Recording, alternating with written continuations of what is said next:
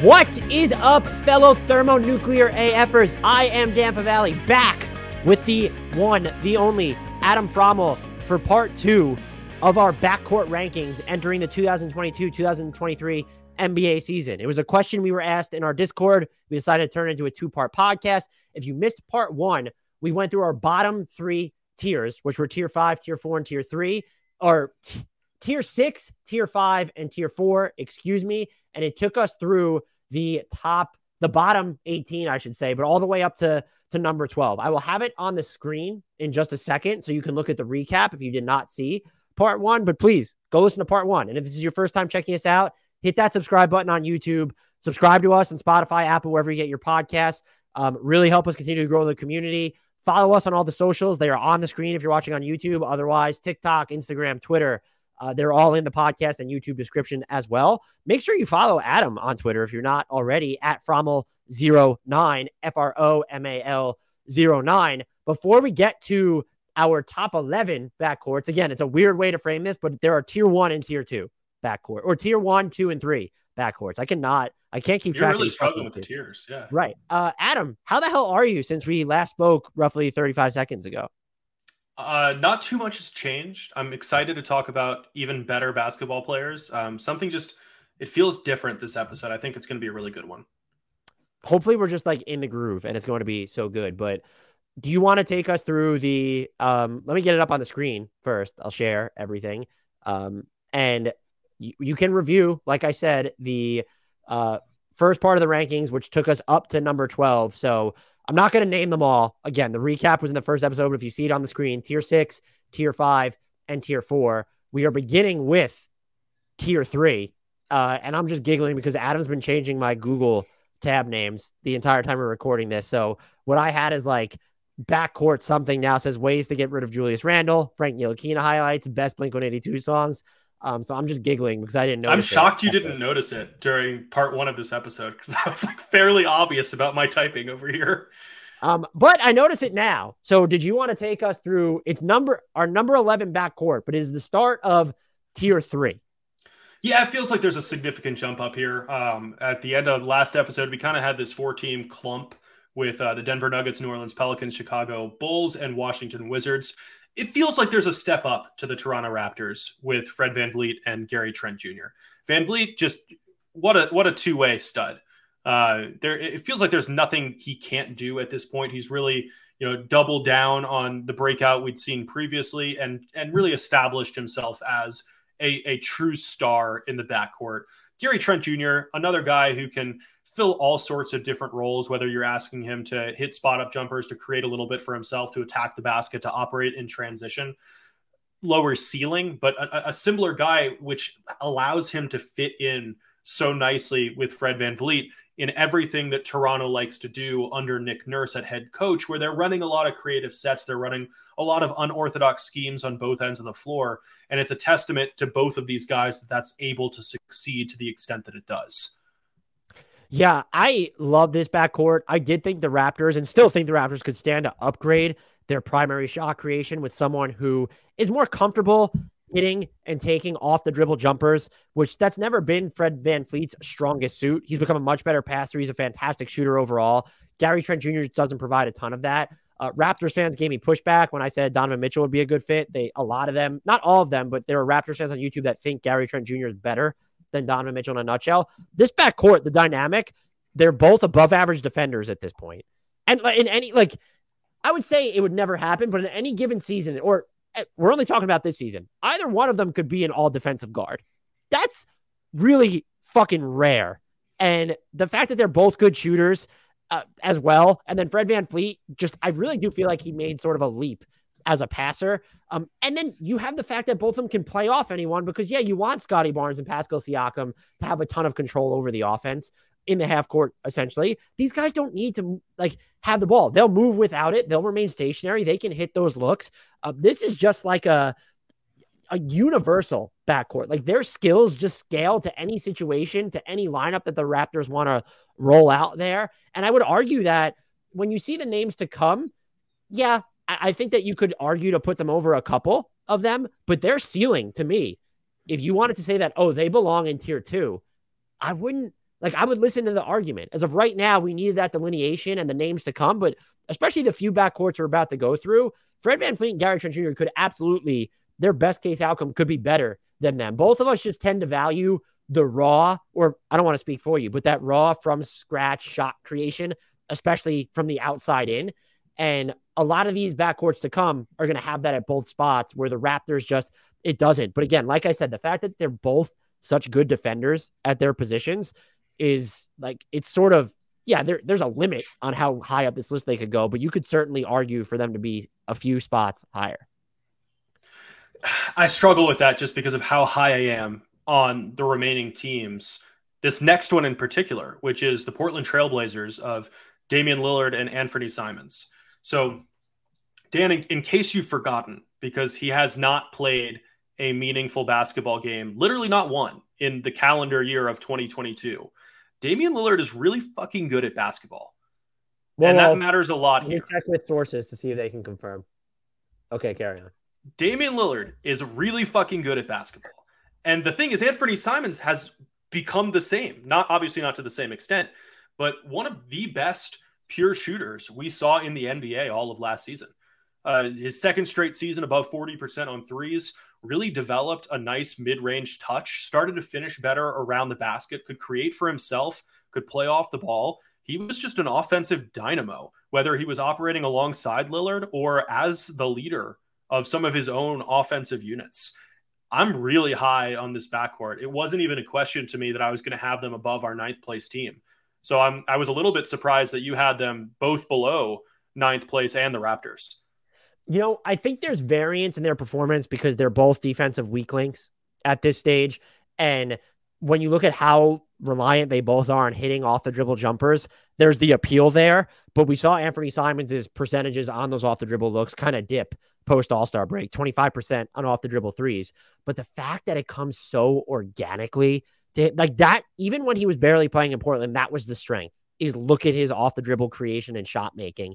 And having Dame out there helps a lot because it's different from not having Dame or CJ out there with you and playing with a version of the Blazers that wasn't trying to win and wasn't built to win, after the trade deadline last year, and even before that, dealing with the Damian Lillard abdominal injury. So I just feel like there's more risk caked in here, but because Simons is such an unfinished product still, and I think, I don't want to say this is a mark of how much you paid attention to the Blazers, but it was based off how you reacted to his 4-year, $100 million contract. Not only is the cap going up, but like I said, he has, I don't want to say he's mastered, but he boasts like the single most important offensive skill set in basketball right now, which is just hitting off the dribble jumpers at a very high clip. Again, I know the percentages started to dip, and if he doesn't come back from that, or if Lillard just looks old all of a sudden, we would have to reevaluate. But entering the 22-23 season, I think this is very clearly, you have a superstar, and Damian Lillard could still be, until we see otherwise, in any given year, a top 10 player. And you have that right away, coupled with Anthony Simons, who, given his age, and he did improve as a passer last year, why wouldn't this backcourt be on the rise? I do think the bigger concern would be, well, what do they look like defensively? I think the Blazers have some, with Jeremy Grant, Gary Payton II, Josh Hart, some interesting ways to cover up for them. But there is a chance, like, if the Blazers have this defensive rating of like 125 with those two on the court, you and I would need to revisit this and say, oh, were we just too high on their offensive capabilities? I think that's totally fair. I feel like Simons has done enough that they can actually feel pretty good about what happens beyond Dame too. Like he seems to be entrenched as a Rip City guy through and through now. Yeah, I mean, that's a good point. And like if they ever do decide to tear it down, he's still young enough to wear. But I also would argue he's like this major asset on his current contract. Number 9, though, and we are still in tier 3, the Minnesota Timberwolves with D'Angelo Russell and Anthony Edwards. This one was tough because if you believe, like we do, that Anthony Edwards is a megastar and could be an all-NBA player as soon as next season, where do you put this team? D'Angelo Russell, like, I don't know if he's become underrated, but I think people at least underestimated how effective he was before the playoffs for the Timberwolves last year. And he probably had the best defensive season of his career. And I think he does give you some quality decision-making and passing out of the pick and roll. And yeah, there's some like topsy-turviness to his efficiency, but he's okay, dribbling into those looks off the dribble. But he's also someone who can play away from Anthony Edwards as well. And this is absolutely a backcourt. I would say even more so than Damian Lillard. I think their floor for Minnesota is lower than it is for Portland, than it is for Toronto. I might argue that they have, I mean, we put them higher than these two, so that's not very like spicy, but they probably have. You did. I did not. Okay. So they have, would you say, like, in this tier 3, do they have the highest ceiling of anyone in tier 3 with Minnesota? No? Okay. No. Fair enough. I would say that our top team in this tier has the highest ceiling. Yeah, I mean, that's actually pretty obvious. Wouldn't agree, just statement by me. But yeah, number 9 for Minnesota. What do you think of them? I think you nailed it. To me, it's all about Anthony Edwards. And I don't know how high the ceiling can go for him. And I'm not sure that he does. And I don't think the Timberwolves do, because he can do absolutely everything. And his improvement has been so impressive to this early point in his NBA career. And really, like, I saw a tweet the other day, and I wish I could remember who it was from, because I did not know that I was going to be talking about this on a podcast. That was just like, it was asking people if they know who his shoe company is. So I'll ask you, do you know who he's signed with? Who Anthony Edwards is signed with? Yeah. Oh my God. Isn't it Puma? I'm pretty sure it's Adidas, and you might want to double check this, but the fact that neither of us know that with certainty is a problem, because this is maybe like the most marketable guy in the NBA, and like the NBA should be doing everything it can. And you verified it was Adidas. It's Adidas. And Adidas should be doing I pride myself on knowing shit like that too. But that's the point here, is that Anthony Edwards, he has personality just oozing out of his pores. He has some of the most highlight-friendly basketball plays you will ever see. He is already a star, is going to be an absolute superstar, and he's not being marketed much. It's just weird. And I think that's why, like, maybe we're still selling him short just because of a lack of exposure, aside from what we choose to view on our own volition. But, like, he's really good on both ends already. Yeah, there's still like a discipline thing on defense, but he's very disruptive. And I think he was like a lot more, the word's not engaged, but a lot more disciplined, I guess, away from the ball this past year. And so I don't know what the limit, I wouldn't put a limit on where he could end up as an individual player. Like, is this someone you can envision being the best player in the league one day? I would say, yeah. Yeah, probably. I think so. I don't know that I would predict that for anyone, to be honest, but like that is the best case outcome for Anthony Edwards is he's the best player in the NBA. And I'm with you. And yet I still had Minnesota below Portland, despite thinking that about Edwards at this point, just because the gap between Russell and Simons is significant to me. Wow. I'm all in on Simons too, but I actually think that's a fairly hot take. I'd have one. Do you know what's not a fairly hot take? Us putting the Dallas Mavericks with Spencer Dinwiddie and Luka Doncic at number 8. Or again, is it a hot take? Number 9. Number 8. I'm sorry. No, like, we both had them at number 8. I didn't know. We know what Luka Doncic is, and I don't really want to get into it. Like, we've just seen the way he works from the outside in. He's so good. I don't know. Like, and I'm a Spencer Dinwiddie believer, but like, he was up and down with the Mavericks last year. He was bad in Washington. He has a checkered injury history. I don't want to say this is purely an exercise in how high Luka Doncic alone can elevate this backcourt, but I don't love the Dinwiddie fit next to Doncic as much as the Brunson fit next to Doncic. And I think if they kept Brunson, I'm not saying Brunson's not the perfect off-ball player. I think he's a much more comfortable fit. And so if you have Brunson in Dallas still, it's like, would you guarantee them like a top 5 spot? I know the names to come are still ridiculous, so maybe you wouldn't, but like, they would certainly be higher than I think the next team. So I guess it doesn't drag them down too much, but this is very much, when we're talking about the backcourt ceiling specifically of these two, it's, can Spencer Dinwiddie do anything away from the ball, or can he at least be more efficient as a shooter with the ball in his hands? Or is this very much a guy you just depend on to make some passes, disrupt some defensive plays, put some pressure on the defense going downhill? But like, also, what is his finishing going to look like? Can he even up his rim frequency, which was down last season?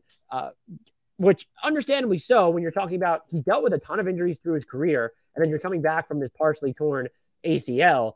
So I get it. Is he going to regain any of it? And he might, because he was never just sort of this really explosive player to begin with. He still, I think, can be very effective. I just think the fit is it's not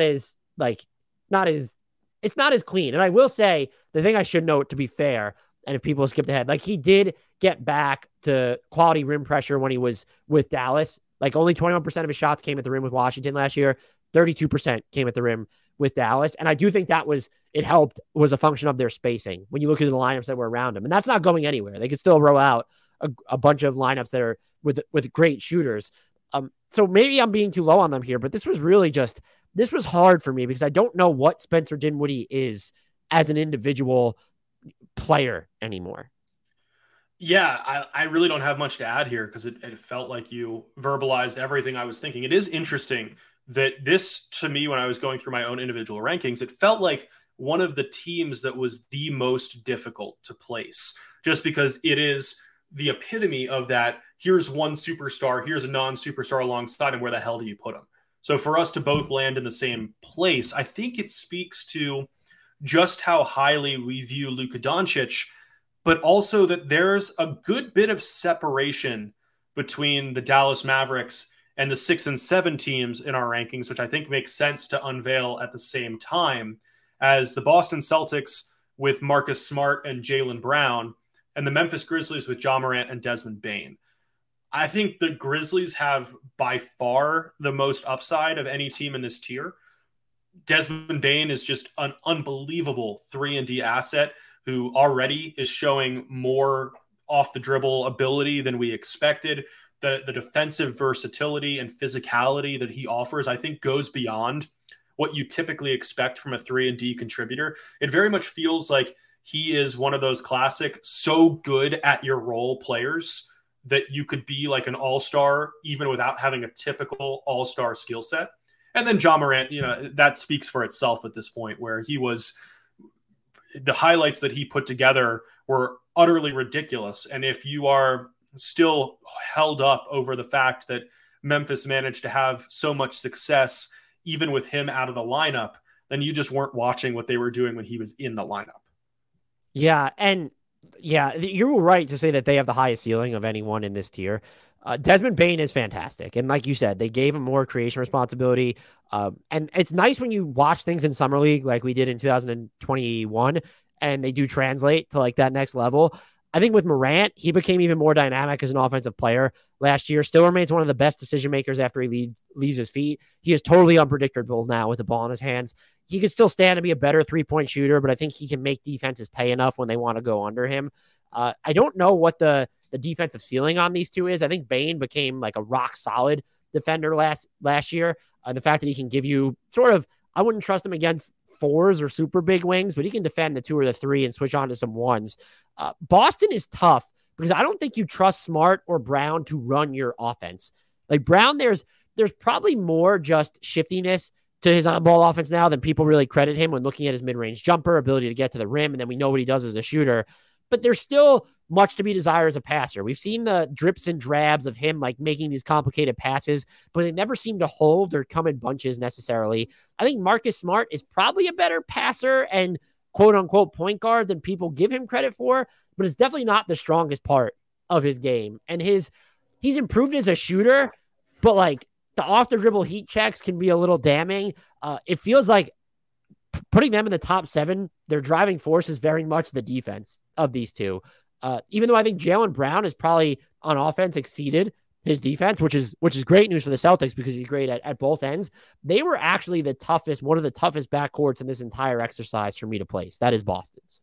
Interesting. I kind of had the opposite perspective just because it felt like they were one of the few backcourts where we basically know what they are.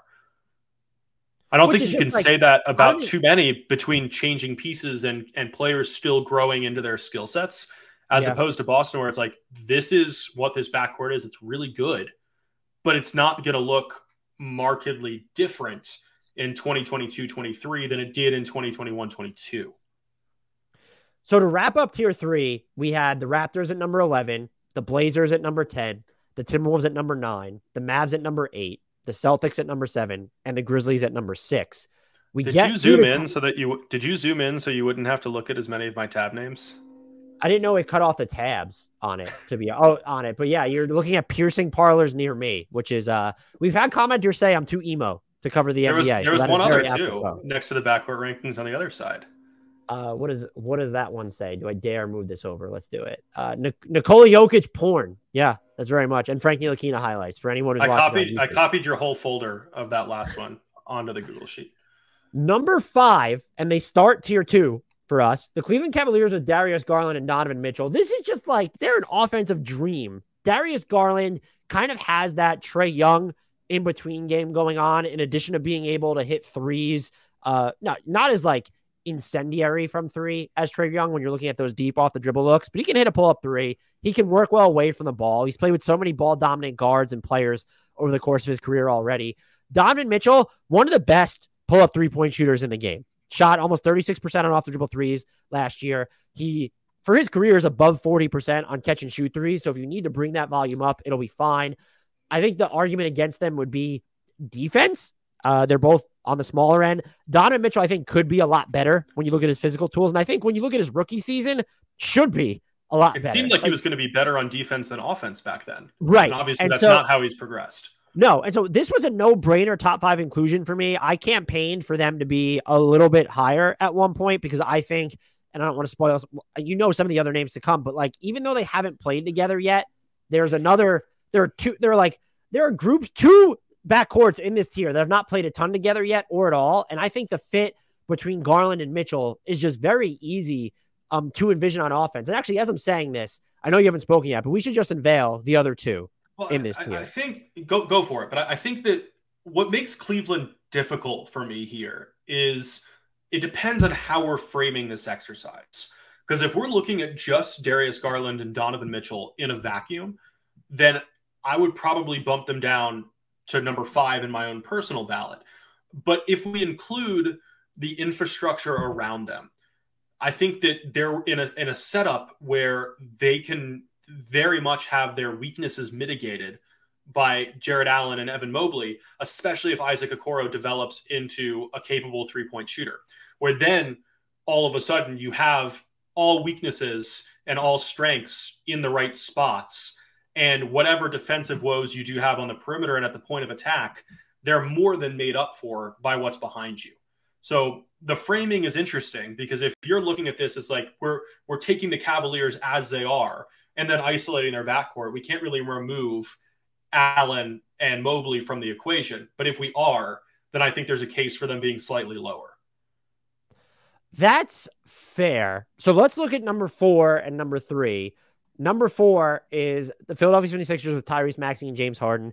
And then Atlanta came in at number 3 with Trae Young and DeJounte Murray. I have a lot of questions about the Murray-Young fit. Can Murray play away from the ball more? And he's like been an okay cutter, and he does have the mid-range game. And I think you can trust that, yeah, maybe he'll hit set threes in higher volume at a fairly high clip. But there's just like some iffiness there because he's not the best off-ball option in the backcourt. And if you need to put him on the ball, that means you need to put Trae Young off the ball. Now, in theory, that's fine. Trae Young looks like he's very scalable to that role, but we've never seen Trae Young in that role in the NBA. And so can he fly around screens and hit those quick fire threes? Can he set screens himself for others and have the offense work that way? What can he do off the ball? Or is it going to be more so, we're going to have him at a standstill and hope that DeJounte Murray's dribble penetration or that defense is going to overreact to a Murray Collins or Murray Capella pick and roll, and Trae Young's going to get open threes that way. This works a lot defensively. I want to make that clear. But I also look at it as like, look at Trae Young and DeJounte Murray, and now like it gets easier to like decide who's going to get the top assignments, but there are going to be backcourts where it gets ultra difficult, like Garland and Mitchell, for example. Trae Young's going to have to defend one of those dudes, just looking at the way that the Cavaliers are built. And to me, I had them as the lowest team in this tier, but we debated and we did the whatever and bumped them up to here. It's when they're in the same tier, it's splitting hairs. I want to make that clear. And even some of the tier separations are splitting hairs. I have the most questions about Trae Young and Murray. I think you and probably most others have more questions about Maxey and Harden, specifically because of Harden. Yeah, I don't know if it's fair to expect James Harden to be James Harden of old, where I was impressed with the modifications he made to his game after he first ended up in Philadelphia, where he did start looking for his own shot with less frequency, really fancied himself a primary facilitator. And it worked well, and I think he deserves some credit for it, even if we largely focused on the shortcomings and him no longer appearing like the peak version of himself during that stretch run and the ensuing playoff run. But if that's what he is now, then that is potentially an issue relative to these other teams in this tier, where he's still an offensive powerhouse by himself. But if he is not putting the same pressure on the rim, not generating as many trips to the foul line as he did a few years ago, are you taking him off the ball? And then you're limiting his own skill set so that you can let Tyrese Maxey thrive. On the flip side, if you are giving James Harden full control of the ball when Joel Embiid isn't touching it, what's happening with Maxey? So it's similar to the questions that you have with the Atlanta backcourt, but to me, they're a little bit magnified.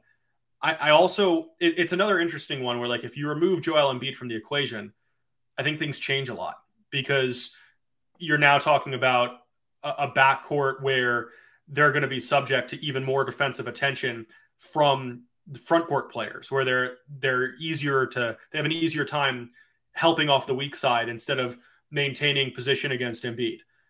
So it's a tricky one across the board. I mean, there's no questioning the talent, where really all 6 of these guys are obvious all-star candidates. But to me, the biggest questions exist in Philly because of that Harden decline, because of the difficulty that he's going to have, really the impossibility he's going to have of getting back to that previous level, and what an acceptance of that new level means for an up-and-coming star who needs touches of his own. I will say the way that Maxey and Harden worked during the time that they did spend together makes me so optimistic. You and Maxey goes from sort of the second most important player on the Sixers and, like, in that, primary ball handler role, to playing off Embiid and Harden, and he gets into, like, that shoot or catch and go role, and he thrived. He was at 46+% from 3 after the Harden trade on more than, I think, 5 attempts per game at that point, and he's able to get going downhill. And I also think what really helps them is, I don't know if I feel like I throw this around too much when we're having this conversation, even though we prepared for it off the cuff and it's very fluid. I don't want to say he's underrated defensively, but Tyrese Maxey gets into dudes defensively. And so, like, there's a chance that this backcourt defensively is better than the Garland-Mitchell backcourt. And, like, so there's that element. And I'm also kind of trying to bake in how good I think Tyrese Maxey can become, where even if I think he's the third option, this is still someone who, I think you already alluded to this, the East is really deep with guards. I mean, the league is really deep with guards. It wouldn't shock me if he's just getting, like, fringe all-star consideration. Like, he is so good. Absolutely. And the other delineation here for us is that I'm just a bigger believer in James Harden. Something about what happened where he just forced his way off his second team. And I don't want to read too much into it. We know he's cutting carbs over the offseason because he threw his birthday cake off a boat. So that's encouraging, even if it's totally wasteful of food. And he took the pay cut, which I will never advocate for. If a player wants to do it, fine. It should never be expected or argued for before it's their decision. It just feels like I feel like he understands the pressure he's under entering his age 33 campaign. And it wouldn't shock me if he comes in the best shape we've seen him in a training camp in the past 3 or 4 years. We've seen him adapt his game, like, I would say fairly significantly when you're looking at the era with Chris Paul and Russell Westbrook. So he's not completely just inflexible and rigid functionally. I'm just not as big a believer in the decline. If this is someone, I feel like, Brian Toporek mentioned this when we did the Sixers look ahead, that he probably needs to be more comfortable getting to his mid-range spots if Morey and the Sixers will allow it, because it takes less burst for him to create separation there than to get all the way to the basket. Your concerns are valid. Anyone who's concerned, he's dealt with some hamstring stuff. And do you want the off-the-dribble 3 to be such a crutch? I just feel like the version of James Harden we saw is not going to be the one that we get, even if it's not Houston Rockets James Harden. I don't think that's what we're going to see. There's a happy medium. And if you get James Harden, I still think he's going to my whole thing is, I think he's probably one of the best MVP bets right now when you look at his odds. I feel like this is someone who is still a top 10 to 15 player, even if there's sort of that regression as a scorer. He's still a transcendent passer, and the way defenses react to the stuff he does off the dribble, or the way that he's able to throw passes to shooters or to his bigs.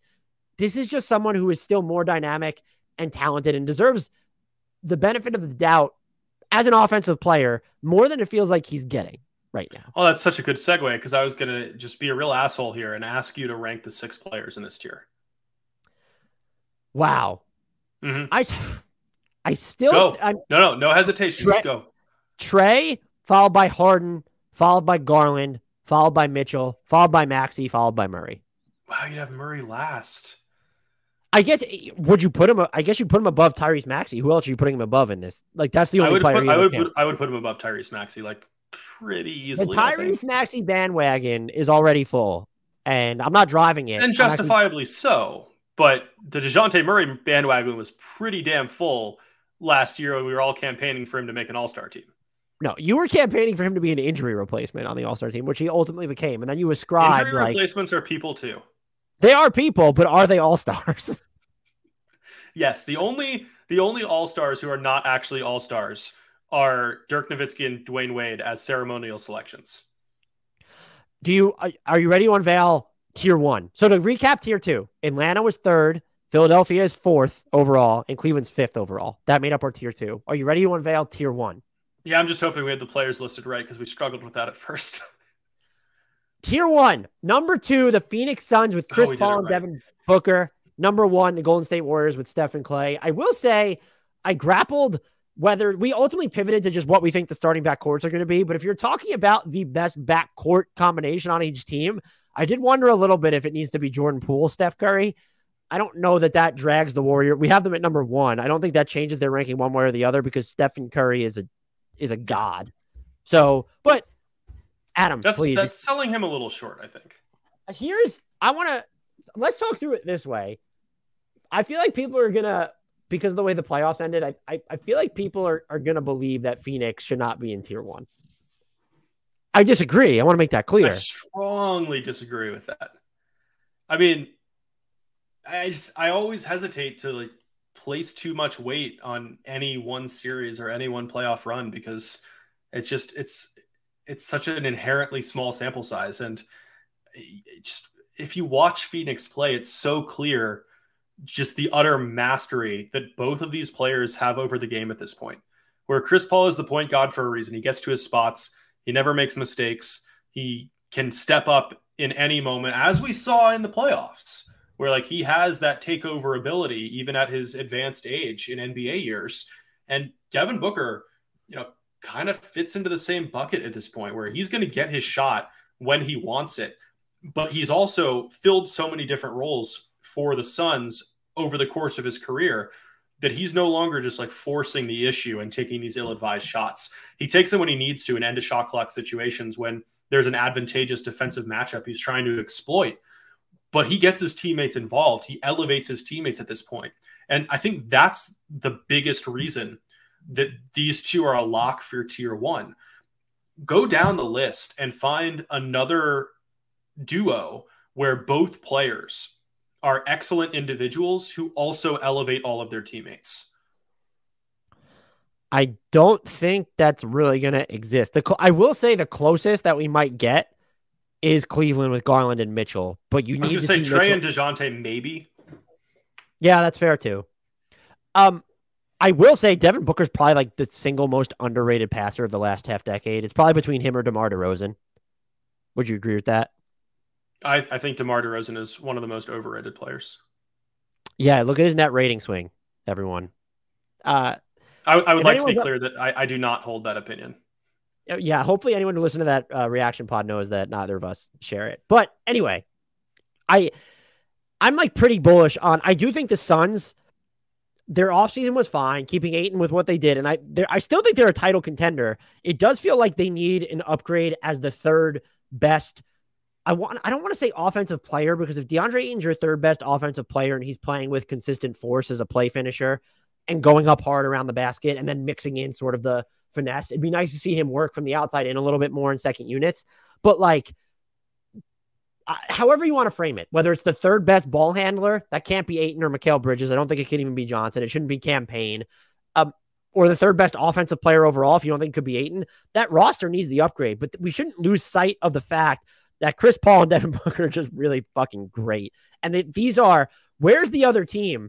How many of the other backcourts have two players who could make an all-NBA team in any given season or next season?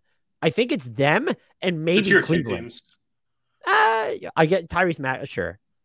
But I don't even think you could say that about the Warriors, to be honest with you, who are at number 1. And I'm I just don't know. curious. If we're inserting Poole, I could actually see more of a case Than Clay. And I don't think it changes the Warriors ranking. So if you think it's Poole over Clay, I mean, we know that's not going to be the starting. It's going to be Clay and Wiggins with Looney and Green and Steph. Like that's no, the starting.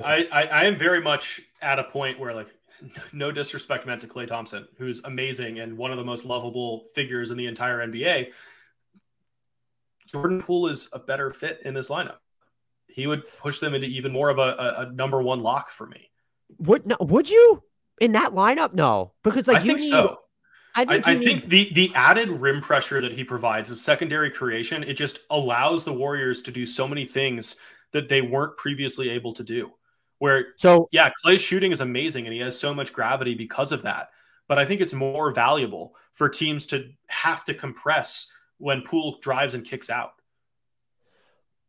My pushback there would be, and you mentioned the gravity with Clay, just the way he moves away from the ball. And then the defensive concerns, there's definitely been a drop off for Clay, but he still had good moments, including in the playoffs, has better size, and Poole can just be absolutely attacked. And I also think when we're just looking at fit, not even talking about weaknesses, the Warriors bench needs Jordan Poole more than the starting lineup needs Jordan Poole. Agreed, which is why this is the correct starting lineup to choose. I'm just saying if we're looking at 2-man combinations, that to me is even stronger. And with that said, I'm going to have to rescind your invite to the Jordan Poole appreciation thread. I've probably always been a little bit lower on him than expected, but he made me look like a fool this past season. He's just like someone who finishes as well around the basket as him. I'm just an idiot. Like it's just, would you go, we had this discussion. I think I might have picked Tyler Hero, but Jordan Poole or Tyler Hero? Is it, the answer is probably Poole Jordan for sure. Poole at this point. Yeah. It's just tough it can be tough to envision at points because I do think Hero has gotten more control over Miami's offense than Poole has seen for Golden State a lot of the time.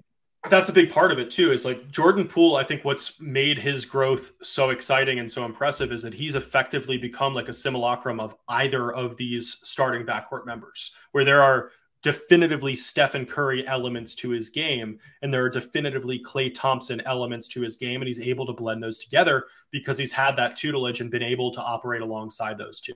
If you put Tyler Hero in that situation, maybe the argument's reversed because he has access to that kind of training and that kind of mentality. That wraps us up on the rankings of tier 1. I'd like to just recap them quickly, and if we could alternate by tiers reading them off, I'll start with tier 1. Number 1, checking in at number 1, the Golden State Warriors with Steph Curry and Klay Thompson, followed by the Phoenix Suns at number 2 with Chris Paul and Devin Booker. That is tier 1. Tier 2, we have at number 3, the correct choice, the Atlanta Hawks with Trae Young and DeJounte Murray. At number 4, we have the Philadelphia 76ers with Tyrese Maxey and James Harden. Tier 5, we have Cleveland Cavaliers with the new look duo of Darius Garland and Donovan Mitchell. Tier 3, number 6, the Memphis Grizzlies with Ja Morant and Desmond Bane. Number 7, the Celtics with Smart and Jaylen Brown. Number 8, the Mavs with Dinwiddie and Luka Doncic. Number 9, the Timberwolves with D'Lo and Anthony Edwards.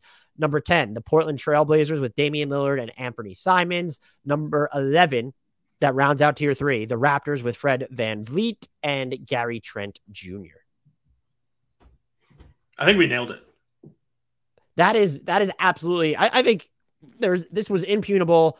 There's no wrong answer. I'm going to blow through the other tiers very quickly then, though. Tier 4, we had the Wizards at 12, the Bulls at 13, the New Orleans Pelicans with CJ McCollum and Herb Jones at 14, the Nuggets with Jamal Murray and KCP at 15, Brooklyn with Kyrie and Seth at 16, and then at 17, Miami and Kyle Lowry with Victor Oladipo and Kyle Lowry. We have questions about their placement even in our own rankings. Right. Tier 5 was OKC with Giddey and Shai Gilgeous-Alexander at 18. 19 was the Knicks with Brunson and Barrett. 20 was the Hornets with LaMelo and Rozier. 21 was the Pistons with Ivy and Cade Cunningham. I already think that was too high, and I'm the reason they were that high. 22, the Kings with De'Aaron Fox and Kevin Huerter. 23, the Bucks with Holiday and Connaughton. 24, the Jazz with Colin Sexton and Malik Beasley or Mike Conley. We don't really know. 25, the Pacers with Tyrese Halliburton and Benedict Mathurin. That was tier 5. Tier 6. The bottom tier, number 26, the Clippers with Reggie Jackson and Norman Powell. The Rockets at number 27 with KPJ and Jalen Green. Number 28 was the Magic with Markelle Fultz and Jalen Suggs. Number 29 was the Lakers with Russell Westbrook and Lonnie Walker IV. Number 30 was the Spurs with Josh Primo and Devin Vassell. I remain vehemently against that. Adam forced me to do it, though, against my will. I feel bad. I'm wearing a Milwaukee Bucks shirt, so I feel like I should have given them more respect while recording this. This is hard. You can let us know your disagreements respectfully, please, in Discord. That link is in the podcast description and the YouTube description. Follow us on YouTube and also wherever you get the audio versions of your podcast. Download every episode. That's going to help us out a ton. Follow us on the socials. That is in the podcast description and the YouTube description too. If you've done all of these things, please retweet our promos on Twitter. Shout us out on Twitter. When you see those threads about people looking for podcast recommendations, throw us a tag, shout us out on Twitter. I will retweet you. I appreciate all the support. I am so excited that I got the podcast with Adam again. Until next time, we leave you to shout out, as always, from Adam and me, from the bottom of our hearts, the one, the only, the actual second member of the Mavericks backcourt, which is why they are secretly ranked number one, Frank Ntilikina.